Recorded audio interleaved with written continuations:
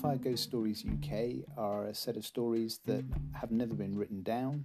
As such, they are spoken from memory.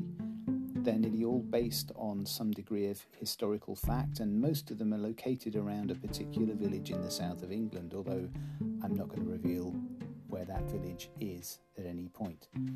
They're the sort of thing that can be enjoyed by people of pretty much any age from about 8 or 9 upwards.